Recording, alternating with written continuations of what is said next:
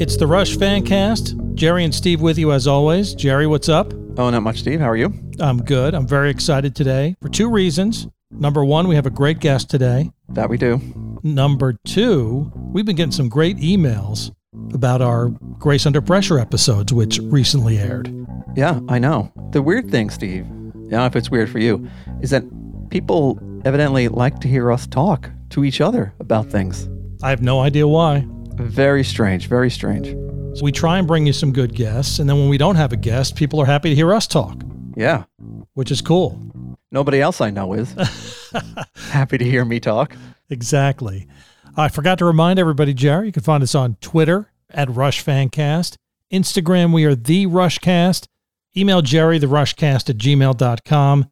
The bass intro, as always, Jerry, done by our good pal Lex. Yeah, I was going to guess that. And I hear you've got one of those emails to read for me right now. Do you not? I do. This is actually, I read an email from this gentleman before, Spencer Courtright. If you remember, he is a professor of biology at the Indiana University Northwest. Okay. He wrote us about the trees. All right. If you remember that email about the trees. So this time he's writing about acid rain. If you remember, we talked about acid rain, and I said, whatever happened to acid rain? Like, is it still a thing? Do you remember that? Yes, I do. Just an early warning. He says, hey guys, in Grace Under Pressure, episode 1, you mentioned Neil's lyrics referring to acid rain, and you wondered what the status of that problem is today. The acid rain problem stems from burning of coal for industry, which releases nitrogen and sulfur compounds into the air that form acids, sulfuric acid and nitric acid, that fall downward in precipitation. If a lake cannot buffer these acids, the lake becomes more acidic, which results in many problems, such as the release of aluminum ions from nearby soil into the lake, which is toxic to fish. In a time period when the U.S. government was less partisan, Reagan approved funding for research on the problem, and George H.W. Bush signed legislation to reduce the nitrogen and sulfur emissions from coal burning by the use of scrubbers, a nice technological advance. In the past 3 decades, then, many vulnerable lakes, including those in the U.S. Northeast and Eastern Canada, have improved. Acid conditions are less, and other aspects of chemistry are changed. Fish and other animals vary in their responses. Some lakes have rebounded well, others are rebounding more slowly. But overall, the acid rain problem is a fine example of government trust in science, action on science, and technological advancement, all with the benefit of improving the environment while maintaining jobs. Wow. How about that? Pretty cool. So acid rain is not as much of a problem now as it was. Not as much as a problem, but since it's caused by the burning of coal, could be a problem in the future. Huh. Interesting. But there you go. Ask and you shall receive. Thanks so much for that email. We really appreciate it. Yeah, definitely. And Jerry, we've got an amazing guest today on the Rush Fancast. For almost 3 decades, he's made incredible music with the band The Flaming Lips.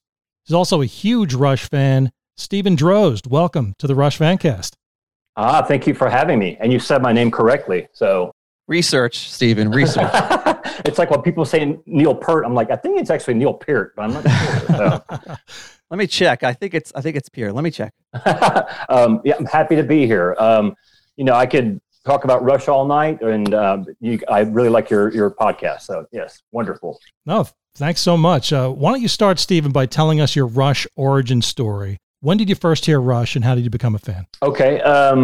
I had 2 older brothers that were just classic 70s stoners, and they were into, Led Zeppelin, Pink Floyd, Black Sabbath, all those guys, And the first Rush record I remember was Caress of Steel. I remember being 6 and then into 7 and just staring at that album cover for hours and listening to Diddix and Arpits over and over again because it was just so weird, And the song No One at the Bridge on the second side used to really, really scare me when I was young, but I got over it. But yeah, I just really immersed myself into them early on. Caress of Steel being the first record. I mean, Bastille Day, Lakeside Park, all that stuff it's just so seared into my brain. And then when 2112 actually came out, my brothers got that. And I do remember the day they came home with All the World's a Stage because they were just so jacked up about it. So that's my, I started listening to my older brothers' records and then they moved out of the house and I continued listening on my own.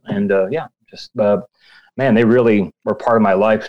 I have to be honest, till about Grace Under Pressure, and then I kind of trailed off. But till then, they were a big part of my life. So, yeah. So when did you first start playing music, Stephen? Was Neil Peart a huge influence on your drumming style? He would have been in a way, yeah. Because I try to think about this, and I always think it's John Bonham, but I think my earliest drum influences, because I started playing when I was 8. For Christmas of 1977, my dad got me a really small drum kit, a bass drum and a snare and a cymbal. And he said, if you're still playing this in 6 months from now, I'll buy you some more drums, but I'm not going to buy you this whole big setup, And I remember I would show him the cover to All the World's a Stage. He's like, well, there's no way he's using all those drums. I'm like, Dad, check this out. The drum solo I'm working, man. He's like, oh, it actually sounds like he's using all those drums. But stick to the basics. And he wanted me to learn like polka beats and waltz beats and country 4-on-the-floor beats. And the rock and roll thing was something to do on my own time because I ended up playing in his band when I was pretty young. But my earliest influences, I think, were like Joey Kramer from Aerosmith, Peter Criss. There was John Bonham involved in there, but Brian Downey from Thin Lizzy and then Neil Peart from Rush were, I think, my earliest. Those are the guys that were on my radar. Roger Taylor from Queen. He was definitely on my radar too. But I didn't start investigating drummers per se till I was like 11 or 12. It was a couple years later, but those are the earliest guys. And Neil Peart was definitely a part of that, for sure. But I think early on, his drum fills just seemed so out of the universe I was trying to learn in, a big day for me was like learning the beat to Walk This Way. That was like, oh my God, I think I figured this out. So you can imagine I wasn't really ready to do the drum fills on like anything from Farewell to Kings or any of that stuff. So, but he was definitely on my radar by the time I was 10 or 11. Yeah. Did you ever master any of those fills? You know what? I wish I could find it. There's an audio tape of me playing Subdivisions with a cover band when I was in 10th grade. And I heard it about 15 years ago, and I actually thought it sounded pretty good. I didn't have all the toms to do all the fills, but I think I had 4 rack toms from 2 different drum sets and 2 floor toms. You ever seen that show Freaks and Geeks? Oh yeah. Yeah. It was kind of like Nick's drum set. Mine was kind of like that, but I got the cymbal, all the cymbal patterns down, and I got a lot of those really fast 16th and into 8th note, concert tom fills across.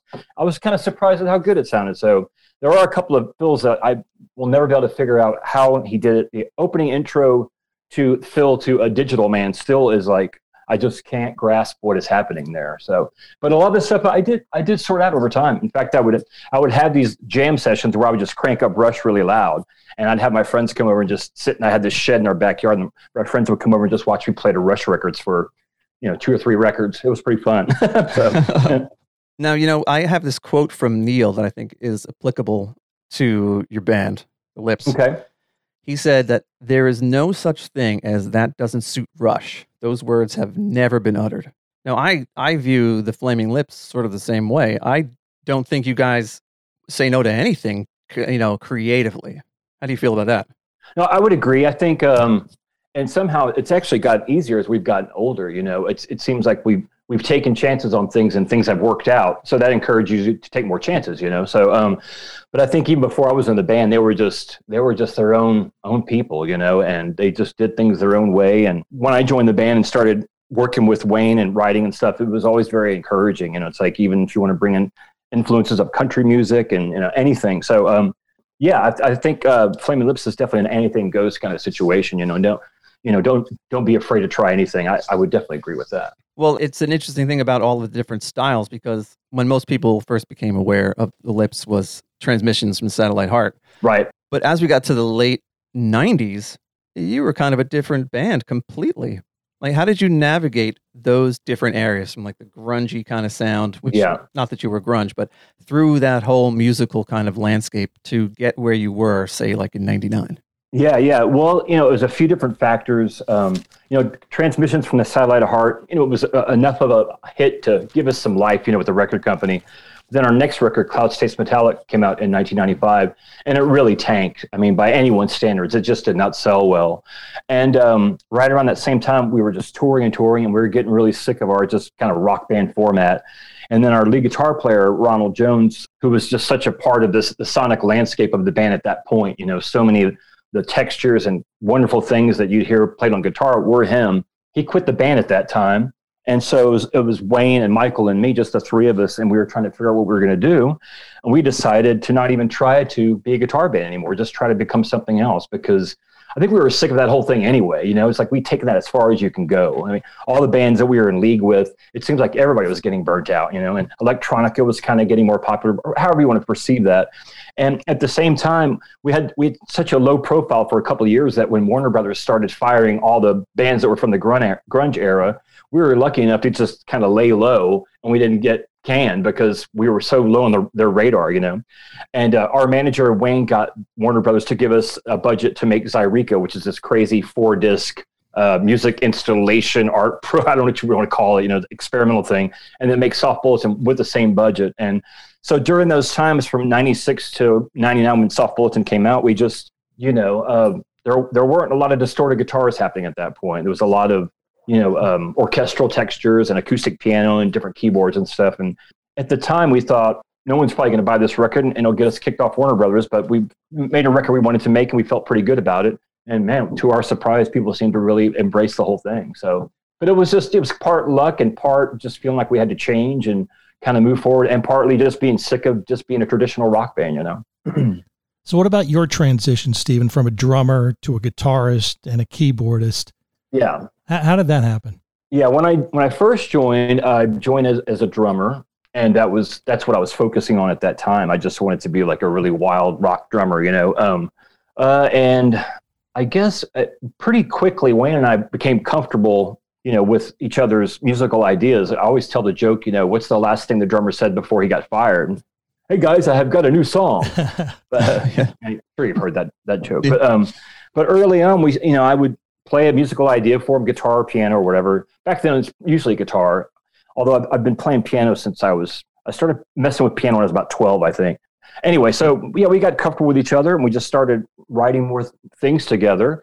And as that, by the end of making Clouds Taste Metallic, I was writing a lot of stuff with him for the group.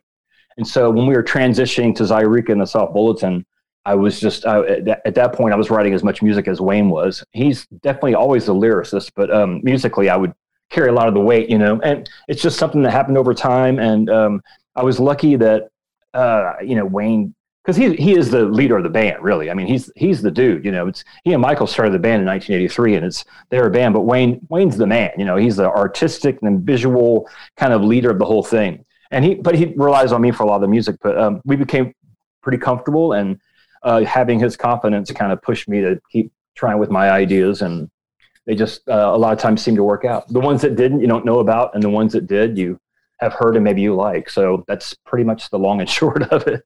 So another parallel, Stephen, we can draw to Rush. Geddy, Alex, and Neil were together for decades, just like you, Wayne, and Michael have been together for decades. Mm-hmm. How do you guys make that work? What's the secret to making that work with you three? I don't know what the secret is. I think a lot of it is we're very lucky. We all get along really well. Michael and Wayne are like Jedi masters in the way they kind of communicate sometimes because they've known each other for so long.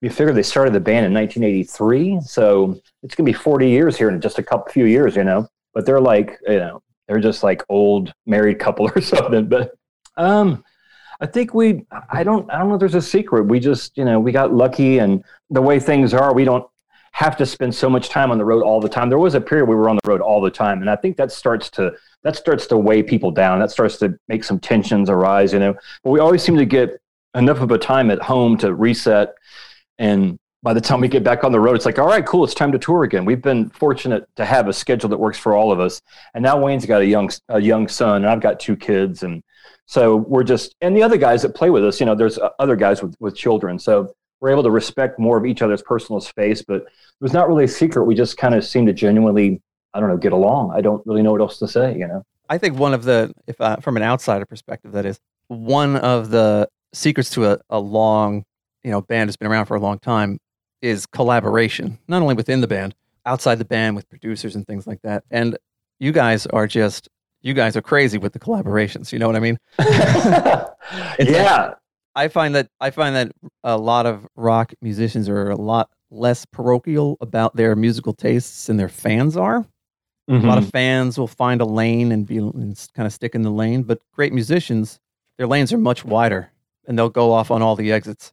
And because you guys have definitely, Miley Cyrus is one that you would never think. I thought that might be the first name you would say. Yes. Yeah, people wouldn't think necessarily that the Flaming Lips would make great albums. with Miley Cyrus. How do these collaborations come about? Well, a lot of them are just Wayne wanting to, I think that started with Miley Cyrus tweeted happy birthday to him on Twitter. This was like back in 2013 or 2012.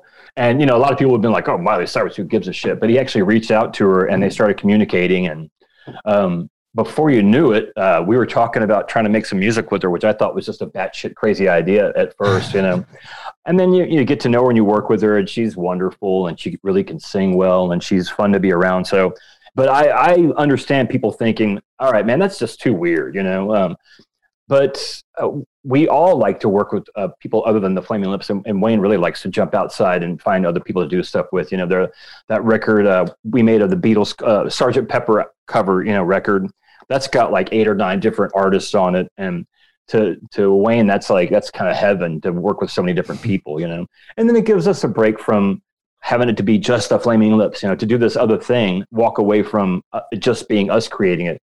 When we come back to it, it's like it's a breath of fresh air, But that is mostly Wayne doing that, wanting to work with, Miley Cyrus is definitely the best example. But right.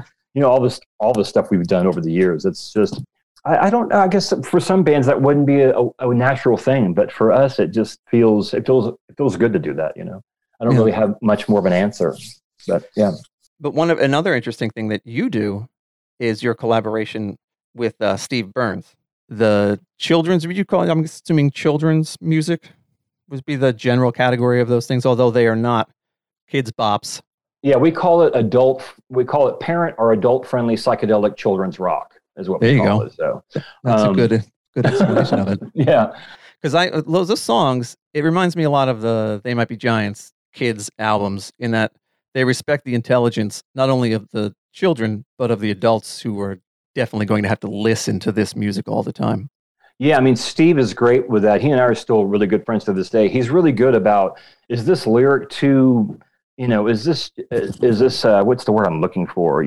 Are you singing down to the kids? He would always worry about, being too, I can't think of the word. It's a simple word, but it's escaping me right now. Patronizing to young kids, because he was on that show Blue's Clues and he dealt with young children all the time. So he was always wanting to do something that was educational, but also not wanting to be offensively about, singing to just little kids and insulting their intelligence. And that was pretty fun. That was a couple of his rules. That I want it to be educational. If I can make it educational, and let's make sure we're not patronizing to the young children or their parents, and then the music we did, that was just a mishmash of all our influences from, 1970s orange juice commercials to Black Sabbath to, just for me, a lot of stuff. I was just trying to recreate stuff I saw on Sesame Street or stuff from Saturday morning cartoons when I was growing up. I was just kind of trying to do that, So Stephen, you mentioned the cover album you did of Sgt. Pepper's. There's also the Dark Side of the Moon you guys did and the King Crimson record. Yeah. Any possibility you could possibly do a Rush album? Would Wayne be on board with that? He might. It depends, I know he does like some Rush, but it's funny. I think his favorite Rush song is actually Working Man. So it's like, well, that's the one without Neil Peart. And he's like, yeah. I just like the simplicity of it. It's just such a, it's a very simple riff, but I bet I could talk him into it. I would want us to do, even though it's not my favorite record, I would want us to do 2112 is what I'd want us to try to do. Or I guess Signals is maybe too specifically. I think he wouldn't go for the new waveness of that one, but maybe he does like it. I don't know. If I have to pick a favorite record out of all of them, this is really hard. I think I have to go with Signals. That's the one for me that they're moving forward. They're trying new shit. It's like that must have been a weird feeling to go from hemispheres to permanent waves, like making that big shift. That's a crazy big shift. It is. And by the time you get to Signals, I just feel like that record crystallizes everything that's great about Rush. You still have some long passages and you have some of the greatest lyrics, but the way everything's recorded, and there's, it's not all keyboards, but there's a lot more keyboards that sound really great. I'm babbling now, but if the Flaming Lips were going to do it, I bet we would try to do 2112. Yeah, before we got together tonight, Steve and I were talking about which album we'd like to see the Flaming Lips do, and we decided it would be Caress of Steel. So it's funny that was the first album that turned you on to them. And we thought you guys would do a great job with the Fountain of Lemneth, because I love the Fountain of Lemneth. I feel like you know, the whole thing, and especially No One at the Bridge is one of the most overlooked things about Rush. And I guess they'd never performed it live ever, the Fountain of Lamneth. Like, they never performed it live. That's the word on the street. That's the word on the street. We've heard two stories. We heard they may have played it once, but we haven't verified it. Yeah, I mean, God, there's just so much good shit on that crazy Panacea. I mean, I could go on and on.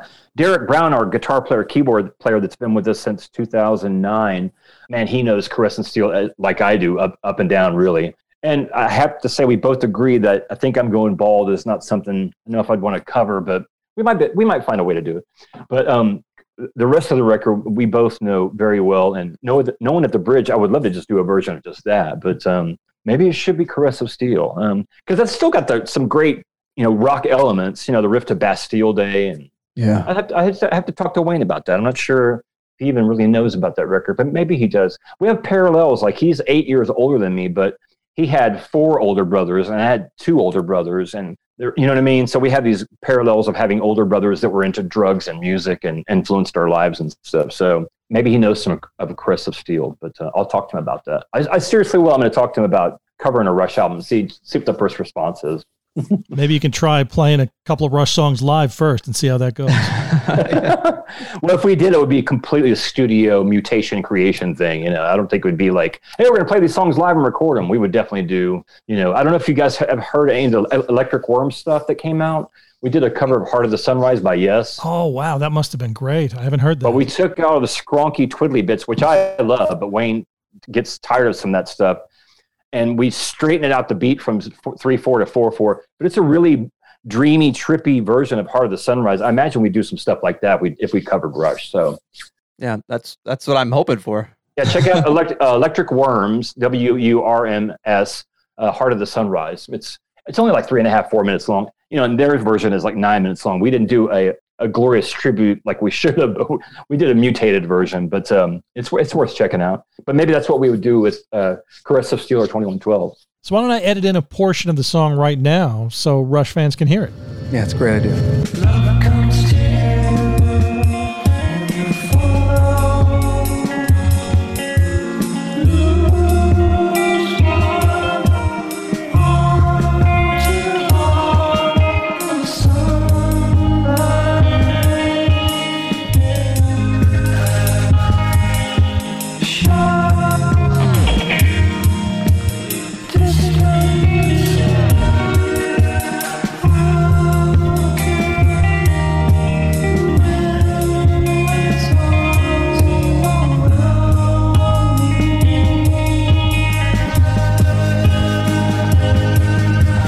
follow.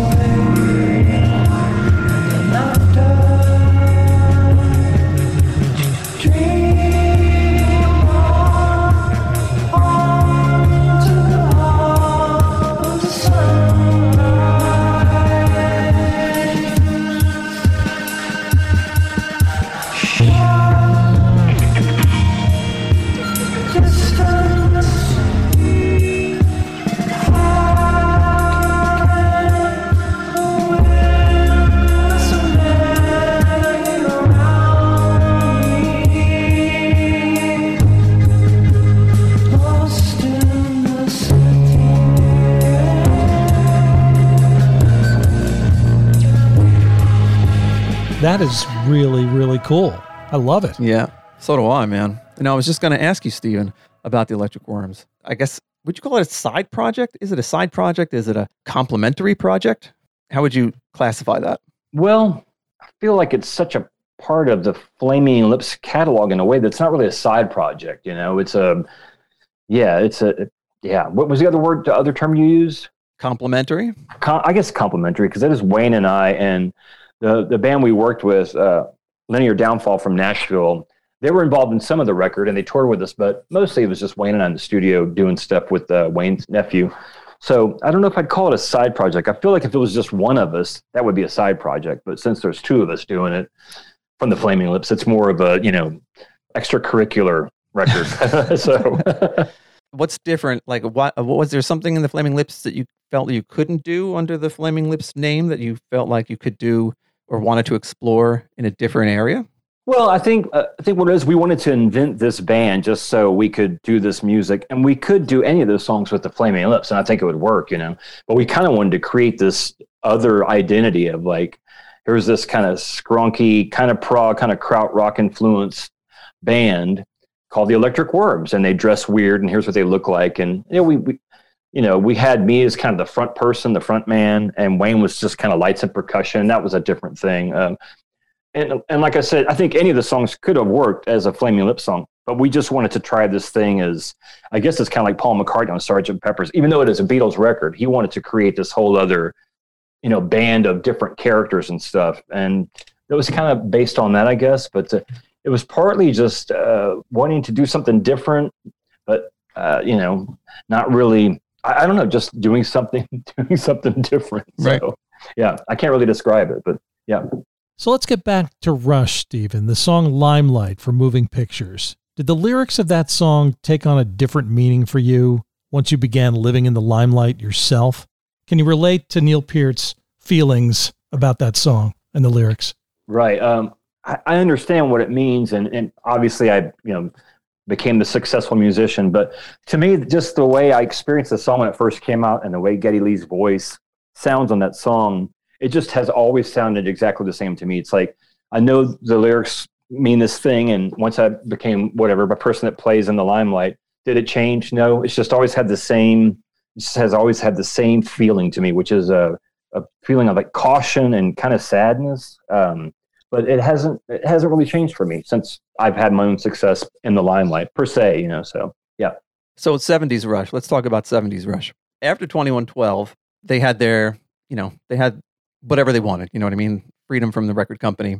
And then they kind of, make a left turn into a Farewell to Kings. You were listening to them at that time. How did you like that turn? Well, I was young enough where my perception of it wouldn't have been like a cynical 30-year-old or something. You know what I mean? To me, it was just all just this wonderful magic, like we didn't have all the Queen records, but we had Night at the Opera and we had Queen 2. And those two Queen records are just so seared in my brain from such a young age, even though, you had jazz and Sheer Heart Attack and, all the other ones, News of the World. Those two are just seared in my brain. So that series of Rush records, even though they made that switch, to me, it wasn't like some crazy thing. It was just this new wonderful music by this crazy band. And it's got this album cover with this kind of marionette king and the destroyed city behind it. I could stare at the pictures of the musicians on the back cover for hours. And it was just, I guess I was aware that there was keyboards and stuff, but not like, I wasn't aware of what a shift it was till I was older, and played my own music. So at the time when it was happening, it was new Rush music and it was wonderful. I remember the first time I heard Hemispheres, the night it came out.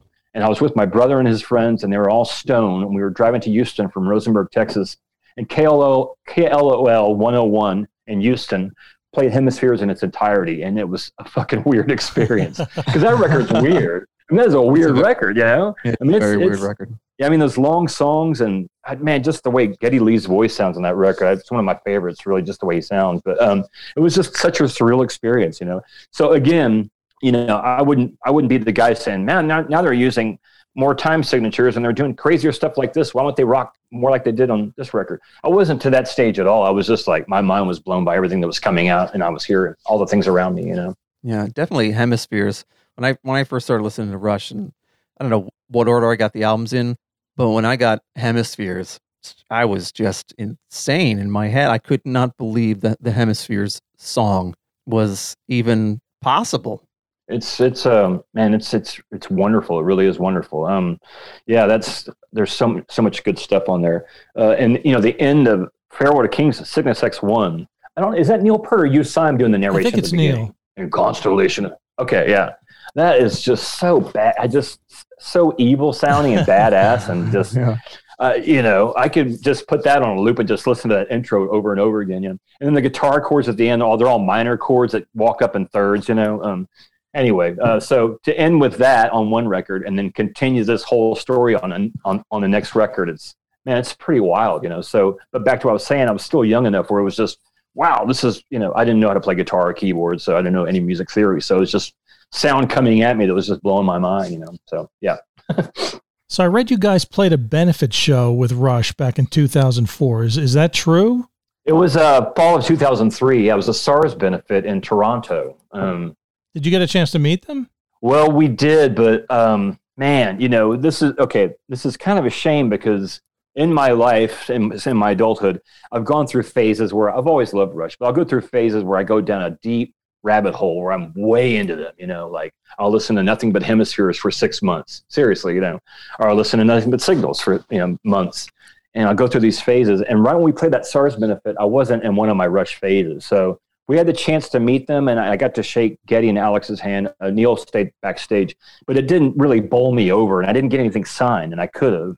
So like a couple years later, I'm like, man, why didn't I talk more to them? Because they seem like they're open to talking to people, And but it was partly nerves too. It was partly like, holy shit, this is Rush, Like we got to stand in the same space as them. It was just mind-boggling, Like at the end of the day, the Rolling Stones took a picture with all the bands, and we got to see all the other bands react like we did to people like Rush, because all the other bands were like, holy shit, it's the Rolling Stones, And the way it was set up was the Rolling Stones were literally just going to walk into the room, stand there for 30 seconds, take a bunch of pictures and walk away. There was no hanging out, So we got to see AC/DC and Rush and Guess Who all like, oh man, it's the Stones.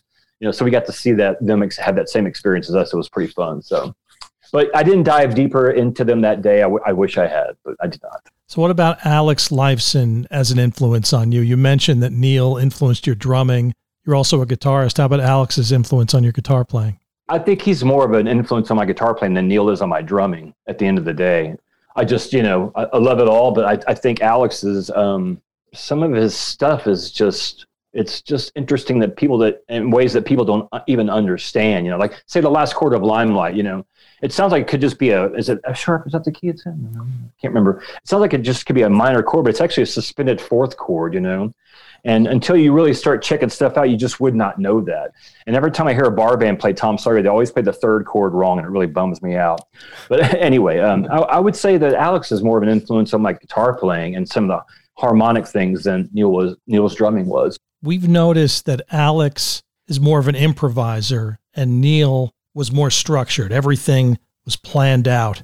Yeah, always like that. How about you as a musician? Are you more of a structured guy or an improvisational guy? Well, it depends on what it is, like something like Race for the Prize, because I played drums on that one still. I just played exactly as it is on the record. I'm just like Neil would, That was one thing I liked about them live. It's like, it was kind of a feat to play exactly what he did on the record. And if he played anything different, he did it intentionally, and you go, oh, that's different. It's kind of like Geddy on the bass. If he did anything different, there's something he does on Exit Stage Left that he doesn't do on La Villa Strangiato, and you're like, hey, that's different, It's that nerd, it gets that nerdy. But I think I go both ways, like some of the stuff we were playing for our record Oaksy Melody, which is the record before American Head, was set up so that we could stretch out and play bits longer. And we would a lot of the nights, So we have songs that we do more improvising in, and we have songs that we just play the song like it is on the studio version and just keep it exactly like that. So, but we go both ways. I go both ways, I guess. Yeah, that was definitely a critique of Rush, is that they would come out and play the songs just like they are on the records. And I'm like, yeah, I want to hear the songs as they are on the record.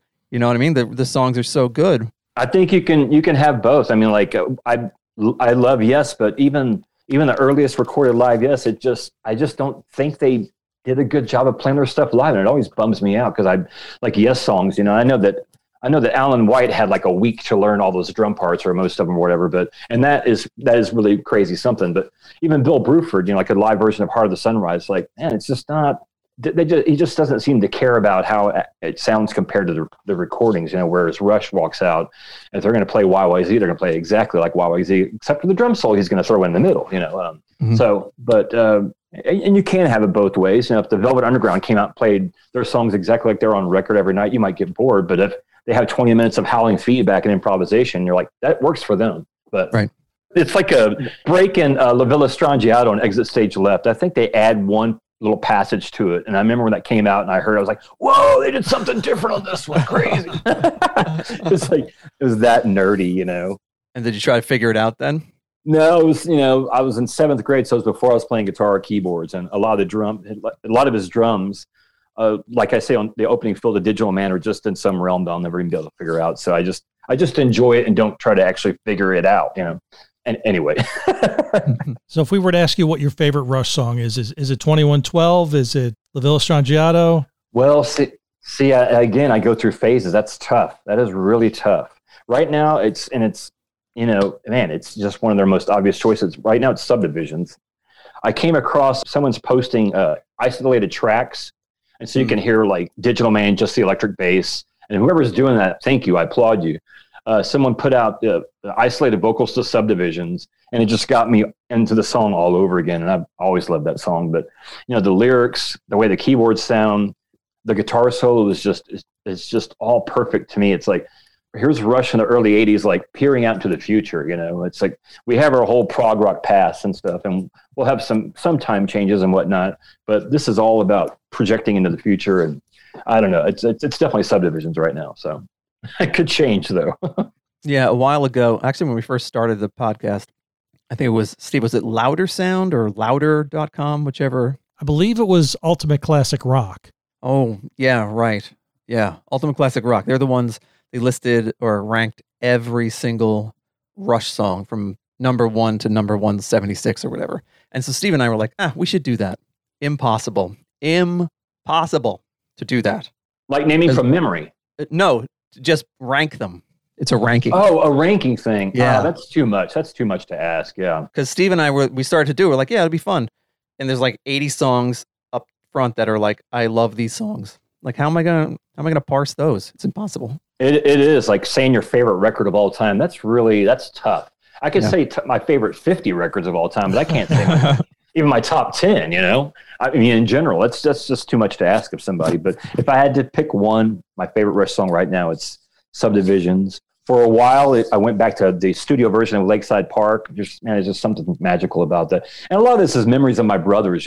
Both of my older brothers have passed away. So it's like nostalgia, thinking about them. And, this is a sidebar, but Eddie Van Halen just died. So the day the first Van Halen record came out, my brothers went to Kmart or wherever and bought it.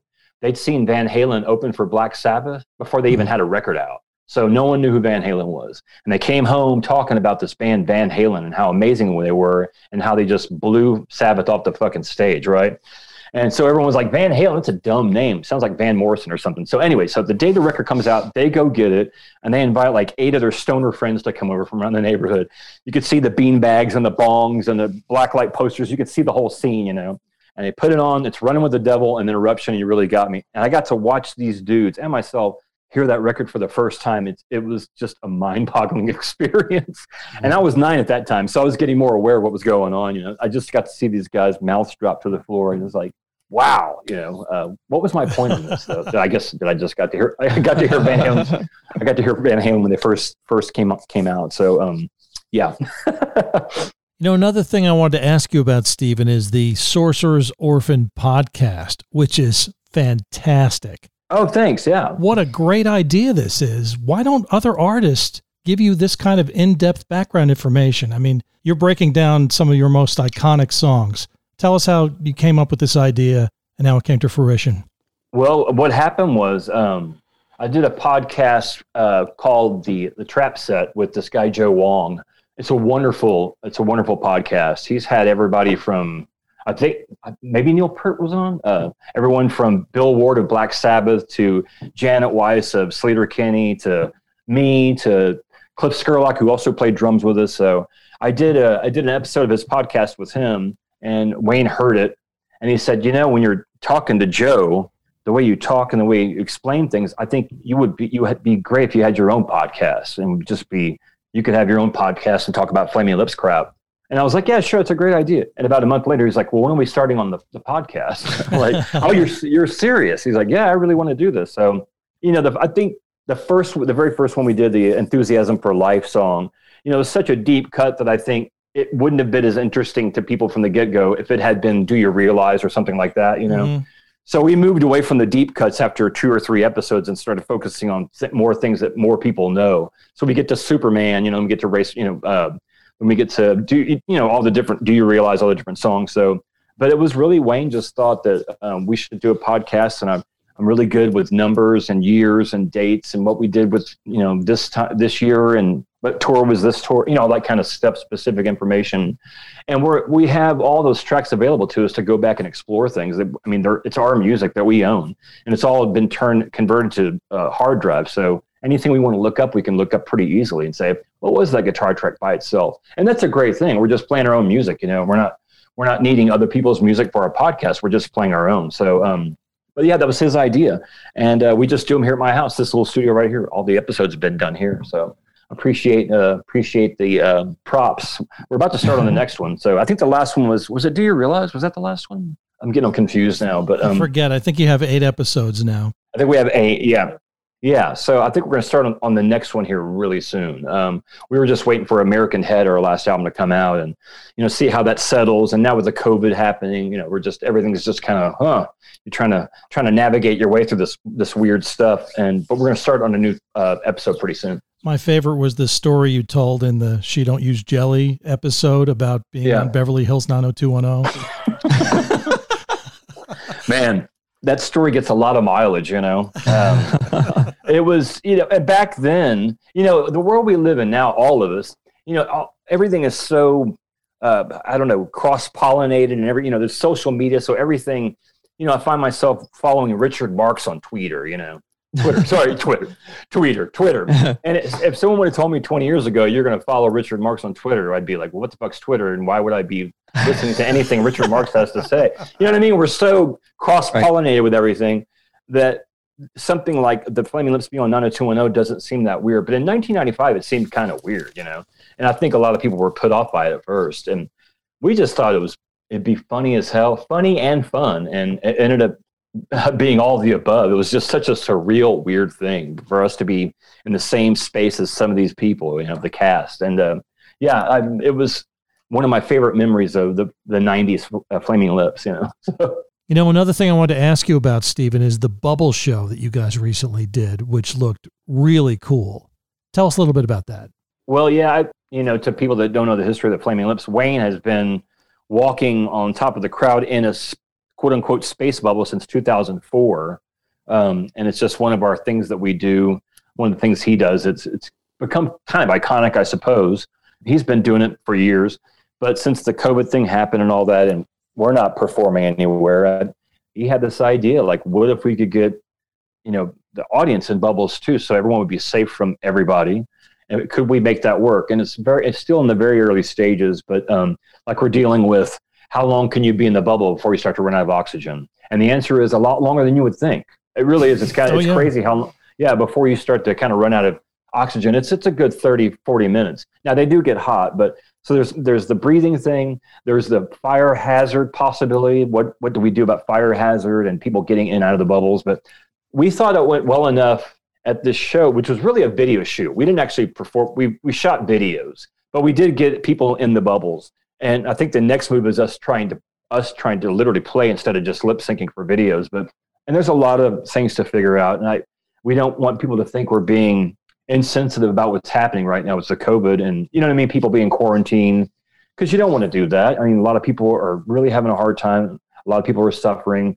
You know, we're pretty lucky so far. We have money, we can pay the rent, you know, but so we don't want to be insensitive to this whole thing that's going on. But I think we do want to explore the possibility of playing a show while this is happening and making it something that could be a viable way for us to perform and for people, if they wanted to, come out and experience what it's like. So, but it's very, very early stages right now. But it is a serious endeavor. It's not something we're joking about. I think we really are trying to push forward with it. So there you go. Yeah. Well, Steve texted me a link to your appearance on Colbert in the bubbles. And as soon as I saw that, I texted him back. I said, we're going to wherever this is, we're going to it. I don't care where it is. I'm going to be in a bubble watching a show. It's such a great idea.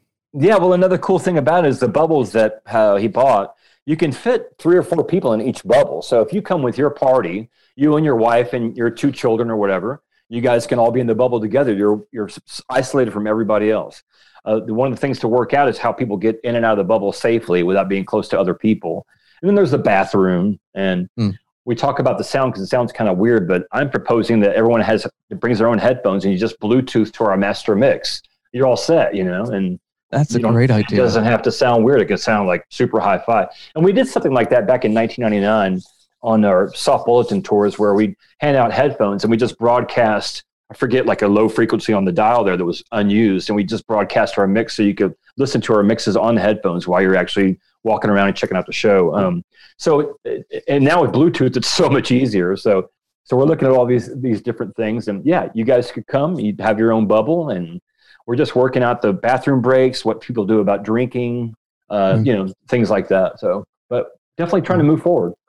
Definitely, I'm definitely looking forward to it. And on the Colbert Show, I was curious about the song choice. If that had any comment on things today, because you did Race for the Prize. Right. Sure. Is that song what I think it's about? It starts off, two scientists are racing for the good of all mankind. So are they're looking for a cure? That's the prize that they're looking The for. cure that is the prize. Yeah, it could Right. definitely, it could be about a vaccine right now for sure. I mean, absolutely. I think that was one of the things that was, and the reason why we chose that. I think it was between that and Do You Realize, and Do You Realize might be a more famous song. We just felt Race for the Prize was more timely, and it just kind of rocks more, I think, anyway, Race for the Prize does. So, it was not too much decision, wasn't too agonizing making that decision. It seemed to make, for these times, it just seemed to be like a perfect message song, So. Yeah, it definitely was. So on September 11th, Steve and the Flaming Lips released a new album called American Head. Mm-hmm. It's fantastic. Why don't you tell us a little bit about that album? Yeah, thank you. Yeah, it's my favorite we've done in a while. It was really, because we do a lot of stuff, and a couple of years ago, I think it's when Tom Petty died. Actually, I know it's when Tom Petty died. It was kind of like Neil Peart dying. Like, man, really? This just happened? It's just happened again with Eddie Van Halen. You're like, what the fuck? So when Tom Petty died, I think we were all surprised. I love Tom Petty. I mean, everyone loves Tom Petty. But Wayne started talking about, I had this feeling like we should do our Americana Tom Petty record, like embrace the fact that we're an American band, because we are a band from America, but we've never really talked about ourselves as being an American band. We've never done the Grand Funk Railroad trip. So he started talking about wanting to do songs that were more like acoustic based, maybe less electronic than our last couple of records.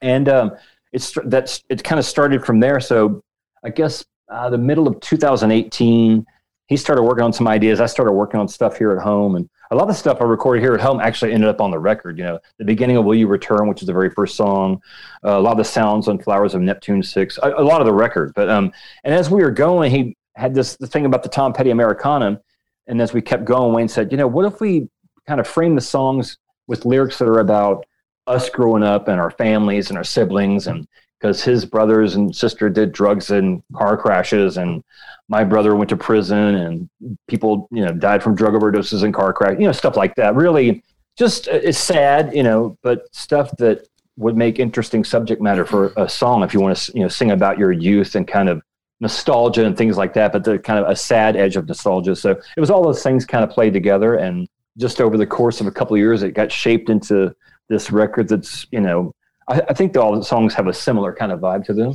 And the American Head title just means how Americans think, or the title can mean anything you want. But it was the first time that Wayne and I worked so close together on so many songs for the whole record.